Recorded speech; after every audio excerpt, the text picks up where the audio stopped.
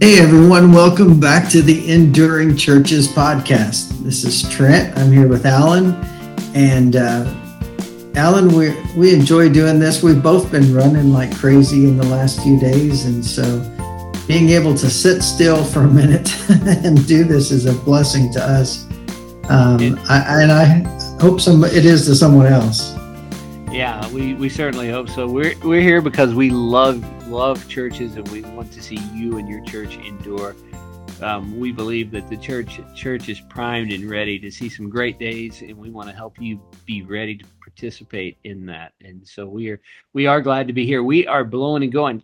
Trent, we are still in new jobs. We are still newbies in our jobs, still getting to know people, still making our way around. And so we've been doing all that kind of stuff. I've been doing a little tour. I'm doing a kind of a lunch tour thing to try to get to some of the pastors I've not gotten to yet. And so I've been eating a lot. It's mostly barbecue or Mexican food. And either way, I've been blessed, but maybe I've been blessed a little too much. Yeah, it's like, what's wrong with either one of those? That sounds great. Yeah. Oh my gosh. Yeah, I had some smoked turkey yesterday that was sensational at this barbecue place, and so that sounds good. It was. The tater salad was pretty good too. Man, now you're making me hungry. Yeah, no, we shouldn't podcast during lunchtime, should we? Probably, no. Probably not smart for a couple of guys who haven't missed many meals. But anyway, yeah. On we go. Right? Yeah, Trent, you were driving down the road the other day, and you were kind of thinking about the Ten Commandments as they related maybe to a pastor, and you started thinking something. Tell us what was going on in your mind that day. Yeah, I don't know. I know I'm weird. Alan tells me I'm weird all the time, but I was just thinking through this and just based on some of the encounters that I had with people and I began to wonder, just the one of the Ten Commandments says that we shall have no other gods before him, before the real God. And I began to think about, okay, so if that were not the case, if I did have other gods, what would they be and how would that affect me? And so that's kind of the list we've come up with. And I think these are things we need to be aware of as we're pastors, especially. And these I think, are good for anyone. And so today we want to talk through this list that I've come up with about having no other gods before the real God, and how does that affect us? So let's jump into it here. Okay, yeah, Trent, we've got a list of 6 things here, 6 things that we might tend to put above God, and we're going to tell you we've probably missed something. You probably have something we missed, and we want to encourage you to reach out to us and let us know what we should have added to this list to make a great point to help us and do better and to be better. And we also want you to know if you ever have an idea or a desire to see us talk about a certain issue, please reach out and let us know. We'd love to hear your thoughts on that as well. But let's jump in, Trent. The first thing that's very easy to do is to place the people that you serve above God. How does that happen? I mean, what does that look like when we're doing that? Well, I think this is very tempting for someone who's kind of in our boat, Alan, who's maybe starting out as a new pastor. We've been pastors for a long time, but even when you go to a new position, it's tempting to put people above God. And so when I was thinking about that, it caused me to realize that if I put people above God, I will preach differently. I will preach to tickle their ears. And it will also cause me to keep from preaching the truth that I need to, because I might be afraid I don't want to offend them, and so we have to be careful that we don't place the people in our church above God. God has called us to lead those folks. Yeah, Trent, when you wrote that into our note today, and I appreciate you taking the time to write some of these notes lately. The thing that catches me too is how easy it is to say, well, I've got to get on with people, and we ignore God as a result, and that's not healthy. Yeah, you're right. And so we will spend more time with people than we do with God if we not only ignoring his leading, but we're ignoring time with him. I will tell you honestly, as we've started, we just moved. We've been here 2 whole months. Woohoo! Actually, a little more than that. But still, we're in the process, just like Alan is, of finding out people, getting to know people, and we're so busy that it's tempting to not spend time with God, not spend time in His Word, not spend time praying. So this is a big deal. We tend to just read through the Ten Commandments and like, yeah, whatever. But this affects us to the core of who we are. Yeah, and it's it's so easy for us to do, and so it's easy to put people above God, and that's probably one of our biggest temptations in ministry. I think is to do that. But we also have in here to place our own security above God, and to kind of maybe whether that means that we stop listening to God and we stop doing all that he's called us to. Maybe it's coasting. What comes to your mind when you think about placing security over God? Well, I guess as I was writing this, I was thinking about the idea that I want the security of keeping this job, right? Pastors, sometimes they're like, well, I don't want to mess things up. Don't rock the boat, right? Don't mess with things. And so if I'm in that mindset, if I'm doing everything I can to keep a job, first of all, that says that I don't trust God. I'm struggling to trust God because if he wants me here, he'll keep me here. If he doesn't want me here, there's nothing I can do to keep me there. And so it affects how you preach and the things that you do, doesn't it? Yeah, when you're taking this, I think of it, that you're always taking the safe shot too. Because you don't want to rock the boat, you don't move the needle any. And God's not called us to not move the needle. I mean, we're supposed to move the needle. That's what making disciples is all about. It's moving the needle in God's kingdom. And that's our responsibility. And if we're not doing that, we have failed in that. And so to me, that's the greatest problem when we make security our God, and we don't want to do that, is that all of a sudden we're not difference makers anymore. Right. Yeah, we're doing the status quo. And, it's tempting when you move into a new church to do the status quo, but God may have called you to do something else. We've got several podcasts about that. I'd encourage you to go back and look at our previous podcast episodes and how to start out in a new position, because you do need to have some wisdom. You need to listen, but don't get stuck there. Yeah, and Trent, that ties into another one we have on our list, which is placing comfort above God.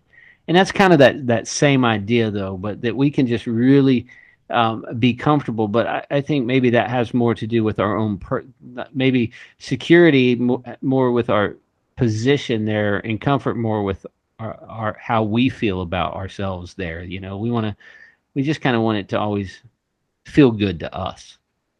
Yeah. Comfort and convenience, I guess, are a couple of the words that come to mind there.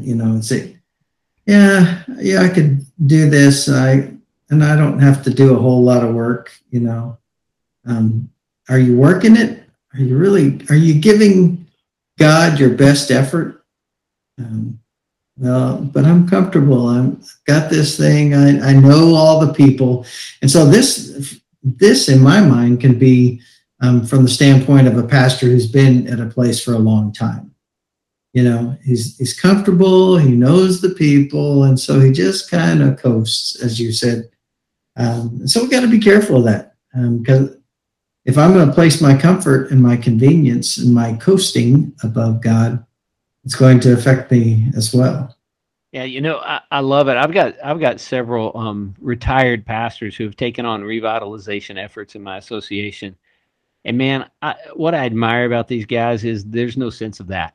The comfortable thing would be use your retirement and enjoy it and do what you can, And these are guys who have walked into difficult situations and have loved on difficult people and are seeing God do some amazing things because they didn't choose the route of comfort. And that to me, that's kind of exciting stuff. And what a great example for those of us who are on their heels in ministry. Trent, it's also possible for us to kind of make that little whether it's every couple of weeks or a couple times a month, once a month, that little paycheck that we get. It's also it's also easy to kind of make that our God, isn't it? Oh yeah, yeah, you're right. If that becomes our God, if we place getting a paycheck above God, then again, are we trusting in God to provide all of our needs? And if we're not, if we're trusting more in the treasurer of the church or that paycheck to be deposited in our account, it does affect the way that we preach. It does affect the way that we minister. It affects the people that we spend time with. And so instead of being led by God, we're being led by money. And, you can't do that. You can't have both of those because in our culture, it seems like money wins out every time instead of God. Yeah, and Trent, I've been on the side where I know I have been, as many pastors, severely underpaid for the amount of work that I've done. I've also walked into a situation where I was making more money than I thought I should. Um, Mhm. and it is easy to fall in love with making money and using that as your reason for doing everything. And I've seen some pastors who care so much about the paycheck that they start, well, I want to write a book because I want to sell books, or, I'm going to do this because I'll get paid more money, or I'm going to audition myself for revival meetings because I can get an extra paycheck, or something like that. And the motivation's not right. And it exposes us. It exposes us over time. And so, be careful. Be careful if you're working for your paycheck. Trent, you are a family man. You are the Clark Griswold of pastors, man. And so how is it that we could place family over God? How does that happen? Well, and I don't know if that's a backhanded compliment or what, but as you think about that, family, this is a deal that not only do pastors put in front of God, but a lot of people in our churches, our culture today. You just think about if if you want to see where your families are on weekends or in the evenings, you can tell where their God is, right? And so we place our family above God. We place our activities above God. And we see this big time in our culture today. We have made our children our God. And that is no doubt. If you don't like it, I'm sorry, but that's the truth. In our nation, we have made our kids our God.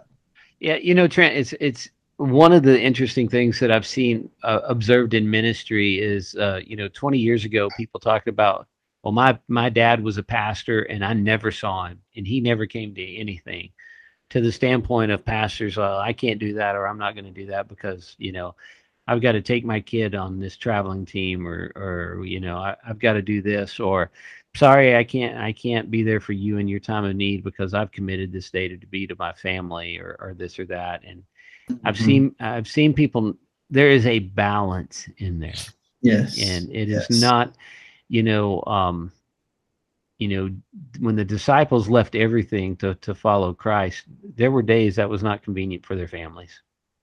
And there are days ministry is not family friendly.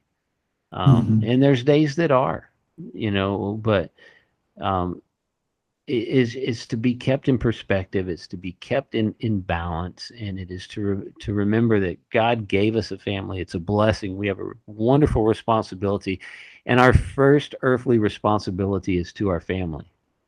But that Mhm. doesn't that just as ministry is not to exclude, to be done to the detriment of our family. We are not to love our family to the point of neglecting our ministry. And I Right. think I think it's about finding that healthy rhythm, that healthy in between there. Mhm. Yeah, your first responsibility is to your family, but you're also your first ministry is to your family. And so that talks about, in my mind, talks about the balance. If, yeah, I need to take time with them, but when I'm taking time with them, am I pointing them toward the Lord? Or am I just going to ball games? There's a difference, right? And so it's very tempting for us to do that. And so, Alan, the last thing that I think is important, and I've seen this in our culture big time, is that we place preference above God. You see this in churches, and you see this not only in pastors, but everybody.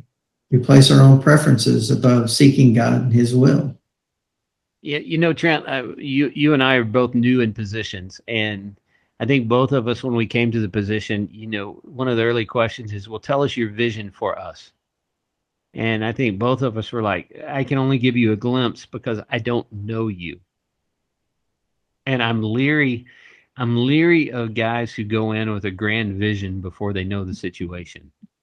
I think that is something that always concerns me, and something that I don't know what to do with that, or how to help someone through those times. But it is important. It is something we need to remember, that we go in sometimes with our own agenda and our own desire and our own designs, and we making sure whatever it is, we accomplish that, the objective, instead of honoring God. And you're right, preferences can very easily fall into that. Yeah, and this can go from the simple things like I like the temperature to be this, or to I like the music to be this. But are we praying about any of these things? Are we asking God, what does He like? What does He want? What does He want us to do so that we can reach our community better? And there are times when our preferences have to go out the window so that we can be a light to the people in our community. But boy, we struggle with that. In our culture in the U.S., we struggle with that. Yes, it's just who we are. I mean, we love what we love. We want to see everyone else love what we love, and it's just not possible. If Rocky Road is your favorite ice cream and you demanded that everyone love Rocky Road, things would not go well. There's a reason that Baskin Robbins has 31 flavors, is because not everyone has the same preference, and that's something we need to remember. And when we make preference, basically by making things go the way of our preference, we are eliminating a lot of other possibilities and other opportunities. And so we need to be careful not to make that our God. So anyway, Trent, man, that's a great list, thinking about those things, placing people above God, placing security above God, placing comfort above God. Could even be our paycheck or our family above God. And then, of course, our preferences that we just spoke about. So that's a good list. Do you think we missed anything? Oh, I'm sure we did. And we'd love to hear from you all as you listen to this. Please send us a text, or not necessarily a text, but an email. You can send us a message on Facebook. We'd love to find out your thoughts about this. Have you ever struggled with this? Because I can tell you that Alan and I have struggled with these from time to time, and constantly seeking after the Lord.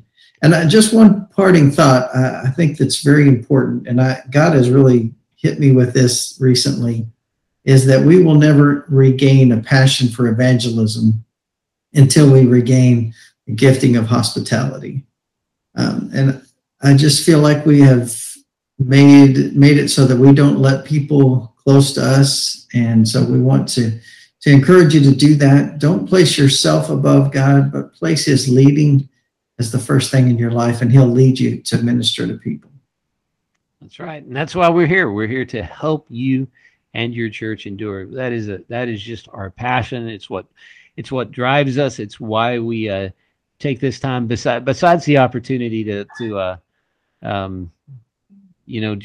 share and get on this podcast together, because I love hanging out with Trent, even if I do call him Clark Griswold every now and then or something like that.